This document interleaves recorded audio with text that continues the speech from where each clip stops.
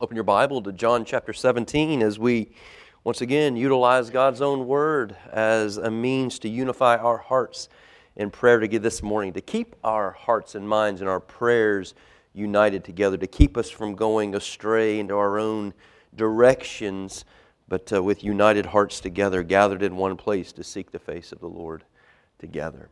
We use John 17 because this is Jesus' own high priestly prayer prayed to the Father.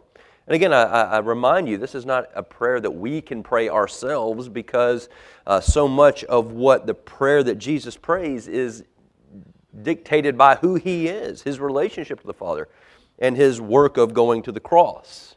But there are themes within this prayer that are precious to Christ, that are driving Christ in all that He does. And those are the things that we can come around, those themes, those attitudes of hearts, those things, those values that are precious to Christ. They're precious to Him. They should be precious to us as His people. We spent the past several weeks now going through a particular part of John chapter 17, verses 6 through round about 9 or 10, where Jesus is rehearsing for the Father, for the glory of the Father, all that He has done in obedience to the Father, in obedience to their eternal plans and purposes to glorify the triune God in the work of redemption. And we've broken it down week by week into just various phrases where Jesus glorifies the Father as, I've done this. This is who your people are. This is your work in the lives of your people whom you have chosen, whom you have laid claim upon through me. And we looked at about 6 different characteristics there.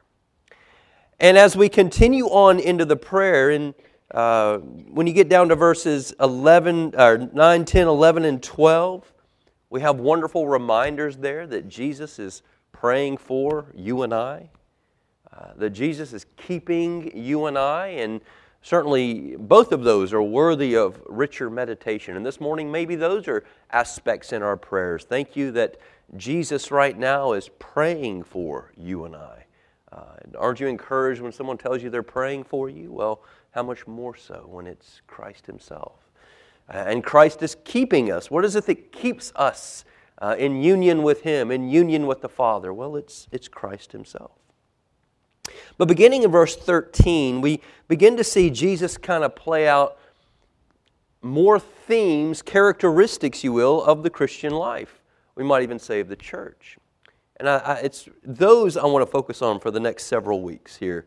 Characteristics that should mark every believer, that should mark every church. And in verse 13, we're introduced to the theme of joy. John chapter 17, verse 13. Let me read that portion of Jesus' prayer. Jesus prays to the Father, "But now I'm coming to you, and these things I speak in the world, that they may have my joy fulfilled in themselves." Now He's going to continue on in that prayer to bring different characteristics, but the one He focuses upon here is joy. And I think the key to understanding the nature of true Christian joy comes in 2 little words that Jesus prays there in verse 13. "These things I speak in the world, that they may have my joy," Jesus says. You can almost miss it. We live in a world today where people themselves use those words. I use those words. You use them. My joy because I got this new toy. I have this new possession. I have a new title. I have a new job, position, whatever. My joy increases, however, we use that terminology. But for the Christian, our joy is not dictated by anything external. It's not dictated by anything in us. Our joy for the Christian is defined by Christ's own joy. He says in verse 13 that they may have my joy fulfilled in them. My joy, the joy that I have, Jesus says, in doing your will. My joy in pleasing you. My joy in obeying you. My joy in honoring you. And we know that Christ's joy is infinite. Christ's joy is boundless. Christ's joy is limitless. Everything that Christ did was driven by obedience to the Father, glory to the Father, pleasing the Father, honoring the Father, so much so that even for the joy that was set before Him, He endured the cross and despising the shame. For the joy it brought Him to honor the Father. Christ's joy is limitless. And His prayer here for you and I is that that joy would be fulfilled in us. The question is how? How does that joy become our joy? And I think the answer to that is just a few pages back in your Bible, John chapter 15. There Jesus begins to create this structure. I am the vine, He says in John chapter 15. I'm the true vine, the authentic vine. In the Old Testament, what He means by that is, Israel was the vine. They're used that call, but they were never really the vine. That was just a picture. It was to show who I'm going to be. I'm the true vine. So when you're reading in the Old Testament things like Israel's the vine of God, no, I'm the true vine. I'm the authentic vine. And then in John chapter 15, verse 5, He says this, I am the vine. You, my disciples, are the branches. Whoever abides in me and I in him, he it is that bears much fruit. For apart from me, you can do nothing. And if we want to be joyful, one of many, many characteristics of the Christian life, it's just the one here in chapter 17, verse 13. If we want to have joy, then we, branches, must cling close to the source of our spiritual life, our spiritual vitality, our spiritual joy. We branches must cling close to the vine, which is Christ Himself. Living close to Him. Living near Him. Living dependent upon Him. That's the work of a branch, right? Without the vine, you cut the branch off, what happens to the branch? It withers and dies. Its very life is dependent upon its nearness, its closeness, its union to the vine. And when the Christian is in union, close proximity, close to Christ, who is filled with joy, then his joy overflows into the branch. This joy is because of our union with Him.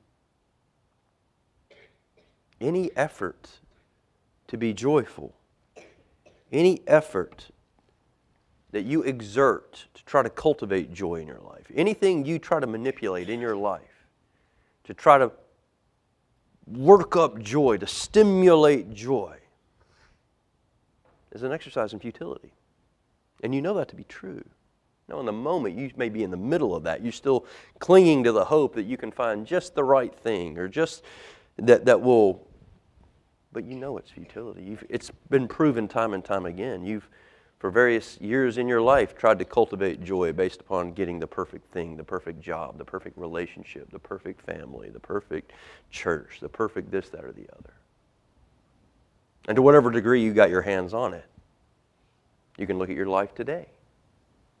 And can you say that your joy is full? No. It's exactly what Solomon writes about in Ecclesiastes. All is vanity. Vanity of vanities. All is vanity. You chase after the things in the world. It's like chasing after the wind. It's like those soap bubbles. They look fun, don't they? I mean, you see them floating through the air. They're pretty. The sun shines on them just enough. There's a neat little light that comes on them, and you chase it around, and then you get it, and what happens? It pops. All that effort. It's an exercise in futility, and so it is with trying to find joy in anything outside of you. John 17:13, Jesus says, He's praying to the Father, these things I speak in the world, that they may have my joy fulfilled in themselves. It's an internal joy. It's not external. It's not dependent upon externals. It's an internal thing. And so the takeaway is without proximity to Christ without closeness to Christ, you will be fruitless. And among the many fruits are joy. So how do we as branches abide in the vine? Well, it begins with our salvation, our union with Christ. That we, by grace, have been grafted into the vine. That's the work of the Holy Spirit. So that's where it begins. And that's where this morning we and I will continue to make our calling and election sure. Nobody in this room is so mature in their Christian faith that you don't need to ask the question right now, what is the evidence that I'm truly born again? And that's not asking you to doubt your salvation. It's asking if it's true, well then this morning there should be evidences. This week there should be evidences. And so how do we abide in Christ and get this? Well, it begins there. Because without that, there's no hope for joy. But beyond that, with our union with Christ, well then it's in a very practical level. You positioning yourself as close to Christ as possible. That His joy may be fulfilled in you. That His joy would overflow into you. So how do you do that? Well, it's not rocket science, but at the same time, it's a discipline. It's Scripture. It's time in the Word. Because that's where you find Christ. Right now, Christ is at the right hand of the Father. To get near to Him, you got to die. But your joy here today is dependent upon you being close to Him. So how do you get close to Christ? You're as near as you can possibly be to this book. Because this book reveals Christ. Prayer. Prayer is another way to cultivate that union with Christ, that closeness with Him. Corporate worship. What we're here to do together this morning. And I don't mean just coming half-heartedly, but coming earnestly. With a desire to meet with your King, to fellowship with Him, to know Him through the Word. If a Christian prays infrequently, if a Christian reads the Bible only on occasion, if a Christian worships irregularly or half-heartedly, he won't bear any fruit. And there won't be any joy. You can probably look at your own heart this morning and you look at the temperature of your joy, it will be directly proportionate to the temperature of your heart with regard to the Word of God and prayer and your earnestness here this morning.